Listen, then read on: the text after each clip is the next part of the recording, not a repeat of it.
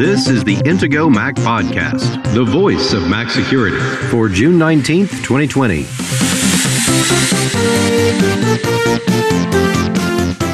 Books for learning the basics of cryptography. Zoom backtracks. Spies are using Light to listen in. An App Store controversy develops on the eve of WWDC. And Josh talks about new malware he discovered.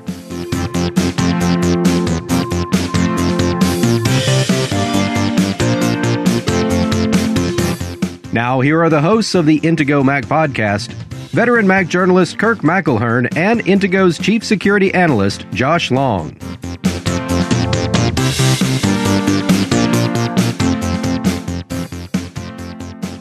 Another week, lots of security news, but before we get into this week's news, I asked you last week to come back with some information, didn't I? You did your homework. Yeah, you wanted to know what book you could look at to get a sort of an introduction to encryption and cryptography that doesn't go too deep into math. And as you were asking that question, before you got to without getting too deep into math, I immediately thought, oh yeah, of course, Bruce Schneier's book, Applied Cryptography. But then you said, but that's got math. It's got quite a bit more math than probably most people would want to read. So I dug around a little bit and found another book called Serious Cryptography, A Practical Introduction to Modern Encryption. And it looks pretty interesting, and it has a foreword from a cryptographer that I'm familiar with. And it seemed like that would be a good book to recommend for people who want to take a look at. You can get a free sample of the book if you check out our Amazon link that we'll have in the show notes. I noticed that there's a chapter about the Diffie-Hellman protocol. And the only reason I mention that is because Whitfield Diffie went to the same high school as I did. Yeah. I think we discussed that once when I was talking about Diffie at the cryptography panel at RSA conference. Yeah.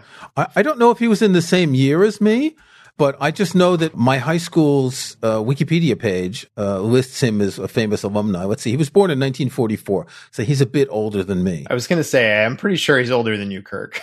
Yeah. Okay. So that's the first book. And then the one you mentioned by Bruce Schneier has lots of math. Yeah, it has more math, but it does have a lot of really interesting details. And again, this is something that, you asked just about any cryptographer, and this is the book they'll recommend. So right. It is a very well-known author, and there's a lot of good information in it. It just gets a lot more technical is all. What I noticed is when browsing it on Amazon is each chapter talks about some important element. So, for example, key management or different types of algorithms, and there's always a background and a description before it gets complicated. So I think you could read maybe a third of the book and understand everything if you don't want to deal with the math. These are both good books, and we'll have a link to both of those in the show notes. And I found a book that's a lot simpler, and that might be something for people who don't really want any of the math and complex stuff. It's called Cryptography, A Very Short Introduction. It's from a series published by Oxford University Press called A Very Short Introduction. The books are all 160 pages long, and it's really, really just the basics. It'll give you the concepts, and it really starts out with the earliest concepts of cryptography, just when you're substituting one letter for another. ROT13, as we know, the original method for hiding spoilers in Usenet newsgroups. Yeah, ROT13 is kind of funny because it's not really encryption. It's just sort of like enciphering, I guess. It's obfuscation. Obfuscation. It's a simple letter substitution, taking one letter and rotating 13 characters out of the 26-character alphabet, which of course is where the joke comes from that you can just use ROT26 because then you're rotating 26 characters and ending up at where you started. So it's not really obfuscating at all. No, but it was useful back in the day on news groups. If you were talking about a TV show and you didn't want to spoil what happened in an episode, your newsreaders could automatically convert your text into ROT13, like spoiler here, and then people could read the posts and not see immediately, unless they read so much in ROT13 that their brains could make the change automatically. But yes, if anyone does want to learn more about cryptography, those are three options, varying levels of complexity. I think it's actually kind of important to understand cryptography these days because we depend on it so much. It's not like you're going to sit down with the code that your bank uses to encrypt your transactions in Safari, etc. But understanding why it works the way it does, I think it gives more power to computer users to be aware. And also, it can reassure you when you see that 256-bit encryption is something that would take like quantum computers to crack. You can feel more secure that when you've encrypted something on your Mac, say with FileVault, you can be more confident that it's going to be reliable. Right. That's a good point. Yeah. And of course, all of this really does depend on using the right types of encryption, because if you had a very weak protocol, 256 bits doesn't mean a lot. But if you've got the right protocol, one that is very effective and has been time tested and all that, and vetted by cryptographers, then 256-bit might not be so bad. Right. And in fact, I remember when we were talking about Zoom and their end-to-end encryption, initially, they weren't using very strong encryption, if I'm not mistaken. Yeah, it wasn't quite up to snuff. And, we've had a lot of issues with Zoom lately. That's why we have our special feature, Zoom Zingers. Yes, this week we actually have 2 Zoom Zingers. The first one, and we reported this recently, that Zoom had said that they would not offer end-to-end encryption for free accounts. Well, so Zoom did a 180 on encryption plans. We'll bring it to all users, including free accounts, in July. Every time Zoom makes a U-turn like this, I'm thinking, I just don't get it. You can't do this all the time when people complain. It's kind of funny from an outsider's perspective, right? Looking at Zoom, because it seems like a lot of these big decisions that they're making, they actually make an announcement. They put their foot down. They say, "This is the decision that we've made. Here's how we're going to proceed." And then they get so much backlash that they kind of just roll over and say, "Oh, okay, well, we're going to do the exact opposite of what we just said we're going to do." It sort of implies that they don't really know what they're doing, and they're just, kind of taking a stab in the dark and saying, "Okay, well, I think this is what we should do." Well, our second Zoom Zinger, and this is actually a week old. This came out shortly after we recorded the last episode, where we mentioned how they had deleted some accounts of Chinese activists in the U.S. on the request of the Chinese government. Well, that's another Zoom oops. We'll link to a blog post where they say improving our policies as we continue to enable global collaboration. They've reinstated the accounts for these people. And going forward, they say, we will have a new process for handling similar situations. Yeah. So basically they did a complete 180 on this one as well. They got a lot of flack and they decided, oh, yeah, okay, well, maybe we shouldn't have done it that way after all. So I guess we'll do the exact opposite in the future. So on the one hand, it's a company that's listening to users, right? And thinking if users are really unhappy, they're reacting. On the other hand, there's no one in the company who's saying maybe we shouldn't do this in the first place because we'll look really dumb because we've had to turn around so many times. Yeah, you would think that some executive at the company would kind of get things and kind of generally understand and anticipate how people are going to react to some of these decisions that they're making. Okay, so here's a story that I really like, and this came out last Friday. Spies can eavesdrop by watching a light bulb's vibration. The so-called lamp phone technique allows for real-time listening in on a room that's hundreds of feet away.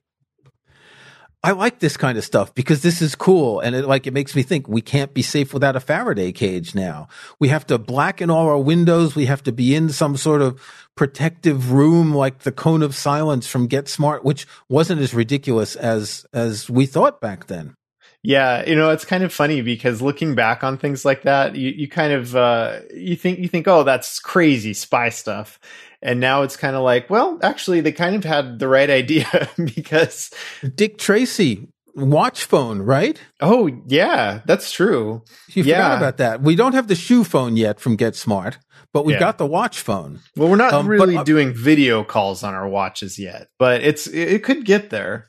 All it would take is to put a little camera in the Apple Watch and, you could really have a Dick Tracy phone. But I just love this idea so they put a series of telescopes about 80 feet away from a target office's light bulb. And they used a they specify it's a Thorlabs PDA 100A2 electrical optical sensor. I guess the A1 wasn't good enough. And they use an analog to digital converter to convert the electrical signals from the sensor to digital information. So what's interesting here for me is that everything can be converted from analog to digital or from digital to analog. We see this at camera sensors that convert light. Here we see vibrations that are converted to sound, that it's converted to digital so it can be processed more easily. I just love this. I mean, nothing is safe anymore.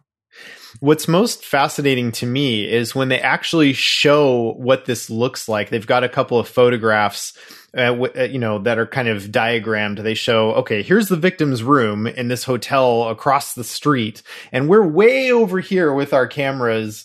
And, from this far away, that's how we can tell. And these are telescopes. These aren't binoculars. Yeah. These are really far. Well, 80 feet. Okay. But still. Right. Yeah. They're mounted on a tripod, and yeah, it's cool. I mean, there's a lot of technologies that are similar to this, that we've learned about before that, some, for example, U.S. intelligence agencies have used. This is yet another way that somebody can spy on you from quite a distance. It's pretty clever and, a little concerning, but the average person really does not need to worry about being spied on in this kind of way, at least. No, but if you're in an office someplace, someone across the street could be watching you. Now, obviously, this doesn't work in every kind of light bulb, and they say that there are limitations.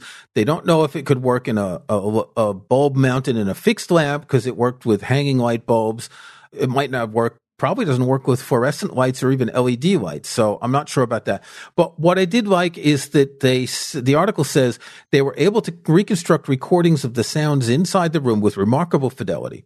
They showed, for instance, they could reproduce an audible snippet of a speech from President Donald Trump well enough for it to be transcribed by Google's Cloud Speech API.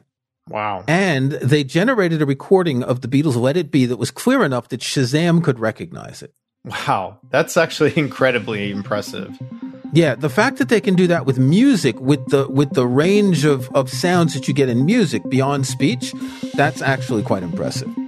Anyway, we're going to take a break because you need to get your energy up. You've been really busy this week tackling new malware. We're going to talk about it in just a minute. If you or someone you know has got a new MacBook or iMac or switched to the Mac from Windows, be sure to check out Intigo's new Mac User Center. It's a one-stop collection of the things you'll need to know about using your Mac.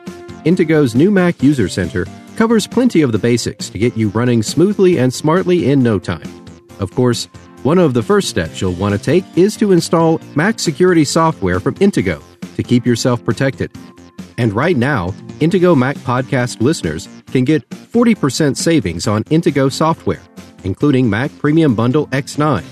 Mac Premium Bundle X9 is a suite of terrific Intigo software that includes the antivirus, anti-phishing, and anti-spyware protection of Intigo Virus Barrier, home and hotspot firewall security from Intigo Net Barrier, parental controls for peace of mind from Intigo Content Barrier, and much more to help protect, secure, and organize your Mac. Download the free trial of Mac Premium Bundle X9 from Intigo.com today, and then use the promo code podcast20 at checkout to save 40%. That's podcast20 to save 40% on complete Mac protection and security with Intigo's Mac Premium Bundle X9. Intigo, devoted to protecting Apple products since 1997. Visit Intigo.com today. Okay, before we get to the new malware that Josh has found, there's a bit of a kerfuffle in the Apple world in the past couple of days. A company called Basecamp that makes a project management software suite launched a new email service called Hey, H-E-Y. Kind of like Hey Siri, kind of. I guess that's how they did it.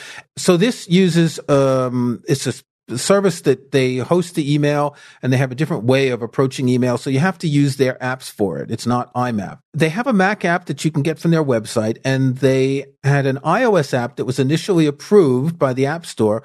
Then when they submitted some bug fixes, it was rejected. And the reason cited was that If you have an app that works with a paid service, you have to offer that paid service through an in-app purchase in the app, and they didn't want to do that. Now, their service costs $99 a year, and you can sign up on their website, but you can't sign up within the app because they don't want to pay Apple for this. This is a really complex issue because it involves a company complaining about the cut that Apple gets, the 30%. It's 30% for the first year of subscriptions and 15% after that. But it's also this issue of approval. Why was it approved in the first place and then rejected? The only thing that changed in the second version was some bug fixes. And this comes just right before the WWDC, which starts on Monday. Yeah, it's so where do we start with this? I think one of the things that we should point out is that there have been a lot of issues similar to this over ever since really the App Store launched on iOS. This has kind of always been a problem that, in addition to Apple having some algorithms and things that sort of assess apps and make sure they're not using private application programming interfaces and things that they're not supposed to be doing, there's also human reviewers, and they have a set of rules they're supposed to follow. And, so they look through the rules, they look at the app, and they make a determination of, yeah, I think this is okay, or no, I kind of feel like this, falls under that category and it shouldn't be approved. And so this does happen from time to time. It happens with a lot of very well-known developers where they have a version of the app that totally gets approved, not a problem. The very next update may be a very minor bug fix update, and now all of a sudden a different reviewer looks at it, or maybe even the same reviewer with a different lens. You don't really know who's reviewing your apps, and then it gets rejected for some reason that wasn't a problem before, apparently, but now all of a sudden is.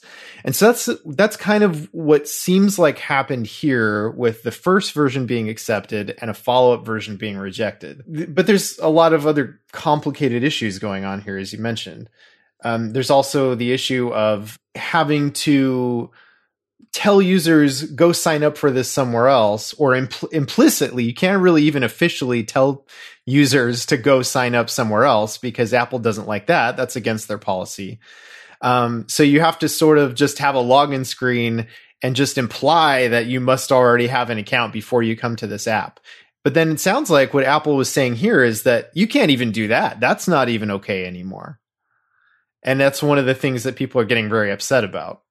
Yeah, and there's a distinction between what Apple claims are player apps like Netflix and, say, Audible or the Kindle app and how they work. Now, you may know that you can't buy Kindle books through the Kindle app, or you can't buy Audible books through the Audible app.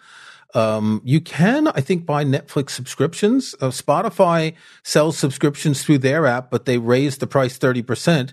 To compensate for Apple's cut, which is a bit dishonest because it's 30% the first year and 15% the second year. So you're really a sucker if you buy Spotify through Apple's App Store.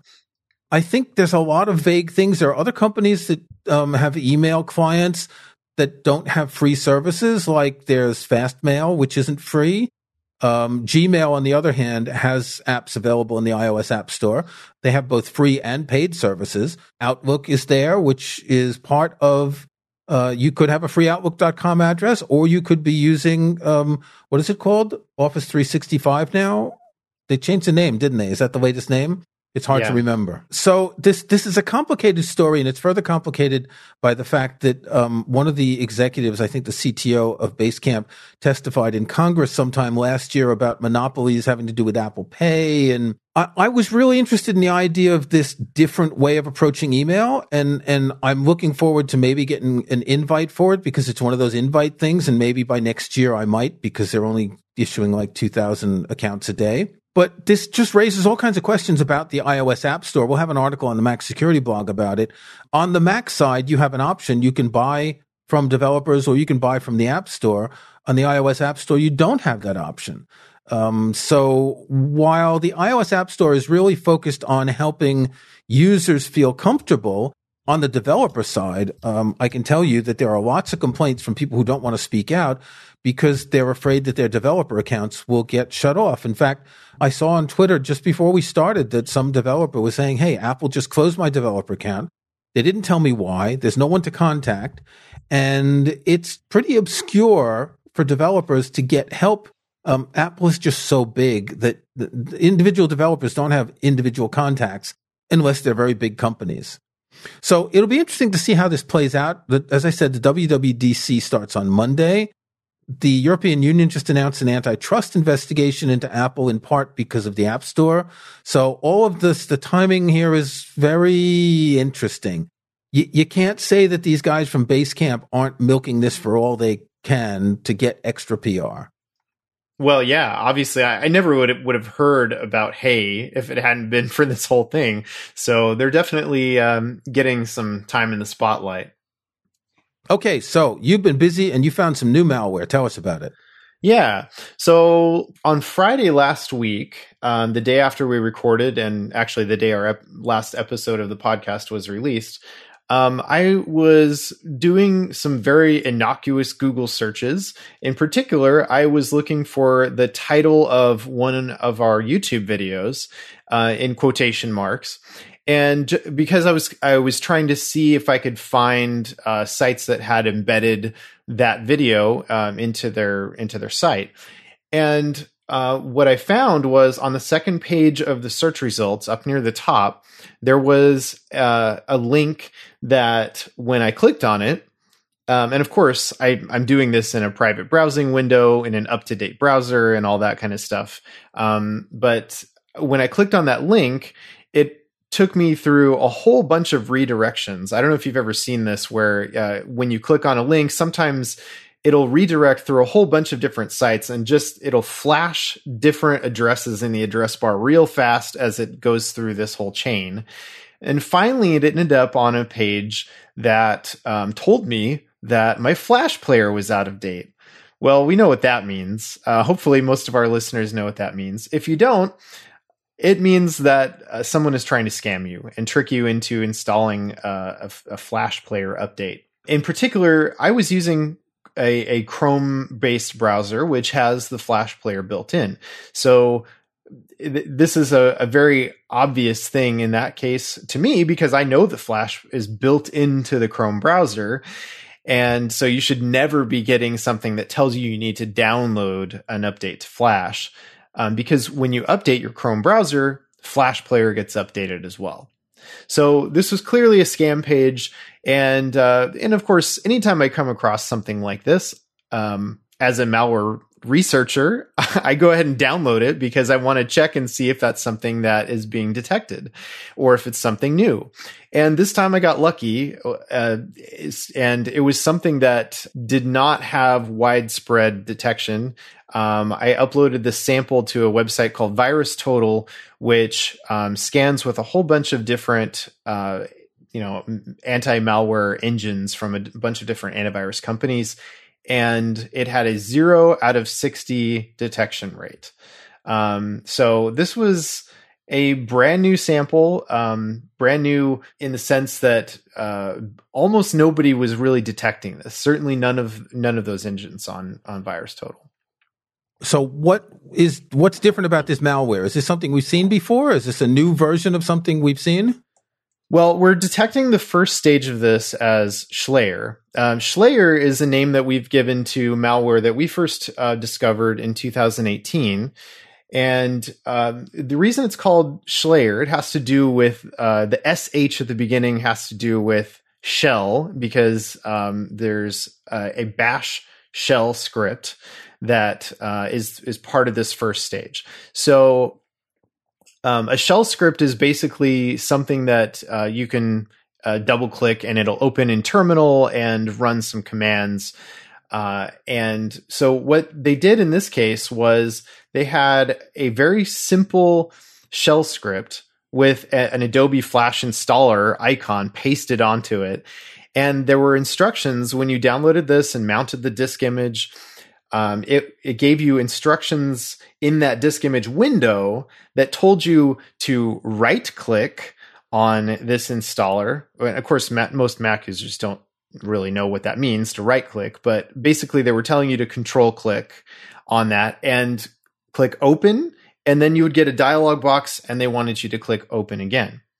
Well, what that means is that they're instructing you on how to bypass Apple's protection that's supposed to keep you safe from new malware. Because if you had just double clicked on that file instead of right clicking, going to open and hitting open again, then by double clicking, you would get a dialog box that says, you can't open this because it's not from a recognized Apple developer. They effectively tricked users into working around Apple's protection methodology. And also because of another trick that they were doing, they were able to bypass antivirus software too. And so the second trick is also kind of fun. What they did here was, in this shell script, it wasn't just commands that you could run in a terminal window. They also had, at the end of the script, below the actual script part of it, they had embedded a password protected zip archive. So basically what that means is that if you had taken the script and you dropped it onto a utility that could unzip a zip file, then it would prompt you for a password and allow you to unzip it if you knew the password. Well, in this case, the shell script contained the password, and it just said, start at this line of the script, and all the rest of this is a zip file, and use this password to decrypt it. So it's using the built-in zip command that you can access in terminal, and it's passing the arguments through to uncompress the content in this text file, which is the code that would be in a zip file. Yeah, exactly. That's clever. So instead of just, a lot of times what you'll see with this kind of fake Flash Player malware is that they'll just put an Apple signed, with an Apple developer account, some malware that's actually signed with a developer account, and it's a Mac app usually. In this case, they decided to hide it a little bit better. And so that's why they went through this whole extra step of making an encrypted zip file, sticking it inside of another file. And it just makes it harder to initially detect that there's something wrong here. And so if you were to actually follow their instructions, right click, open, and then what this thing would do is it would install an actual Mac app in a hidden folder on your computer. And then that hidden Mac app would download the legitimate Flash player so that it could basically, for plausible deniability, right? So you could see that, the Flash player is installing. But it would also check a malicious server to see what malware or adware of the day that they wanted to serve up onto your computer. So what's interesting is that you found this in Google search results, not just going to some random website that had been corrupted, right? Right. How can we trust Google now? Because Google has this safe site system, right? And they'll tell you if a site is dangerous. How come they missed the boat on this? Yeah. So there's a number of problems, and this dates back quite a while, actually. So I first came across this probably in about 2009, this idea of poisoned search results on Google. And it's something that Google can't very easily handle this problem for a number of reasons. For one thing, as I mentioned, this was malware that was not widely detected. It basically had, nobody detecting it from that base form just based on a signature, which is pretty much more or less what VirusTotal goes by. So it's not checking usually like behavioral things and other ways that antivirus software might be able to catch something. But because this was not known malware, even if Google had been scanning that site and looked at all the redirects and had discovered that the last page seemed to be offering Flash Player, it wouldn't know that that was malware. So that's one of the problems. But aren't those multiple redirects a clue that something's fishy? Yeah, actually, that's a good point. However, there's another trick that these web developers are using who run these sites that redirect multiple times. One of the tricks that they do is that they will send you to a different page depending on where you're coming from. And so in this case, if I had gone to that address, if I had gone, copied it from the Google search result, opened a new tab and pasted it, it would not have gone through all those redirects. In fact, I tested this to see whether that was the case. And it was only when you clicked on that result in the Google search that it redirected through all these sites. And so what they may have done, maybe when Google was assessing, scraping the site and deciding whether to index it or how to index it, they probably got something very different. In fact, they may have gotten something even different from what I saw just by going directly to that address, because they can tell that it's the Google bot that is looking at their site. Right. And so they could shove something completely different and innocuous looking to the Google bot and say, oh yeah, we're totally safe and fine. Don't worry about us, Google, and turn around and give malware to everybody else. So I've seen a few times in Safari that I'll click a link and you'll see, as you said in the address bar, it changes several times, and then Safari will say, can't load this page because too many redirects. Isn't that like a basic feature of browsers to protect against that sort of thing? It can be, and it should be, but it's not always the case that your browser will block this kind of behavior. The problem is that there are legitimate reasons to have redirects. Legitimate but annoying ad servers often have multiple redirects. So you click on an ad, it's going to take you to one server, then another to quantify information, then another, then finally to the page serving up the ad, the website. And it can be legitimate. Sometimes this is just the way it works for ad servers. This is really interesting and really complex. You've got a very long and detailed article on the Intego Mac Security blog called New Mac Malware Reveals Google Searches Can Be Unsafe. We'll link to it in the show notes. Next week is WWDC, so we're going to be back and we're going to talk about, well, we don't know what's going to be new. Apple's certainly going to unveil some of the new features of the coming operating systems. Maybe we'll see some new Apple products. I'm really looking forward to that iMac kind of built like a Mac Pro, because I really do need to upgrade my iMac soon. So we'll know next week if I'm going to get one. Until then, Josh, stay secure. All right, stay secure.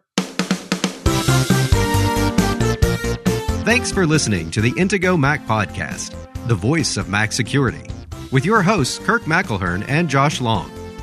To get every weekly episode, be sure to subscribe at Apple Podcasts or in your favorite podcast app. And, if you can, leave a rating, a like, or a review. Links to topics and information mentioned in the podcast can be found in the online show notes for the episode at podcast.intego.com. The Intego website is also where to find details on the full line of Intego security and utility software. Intego.com.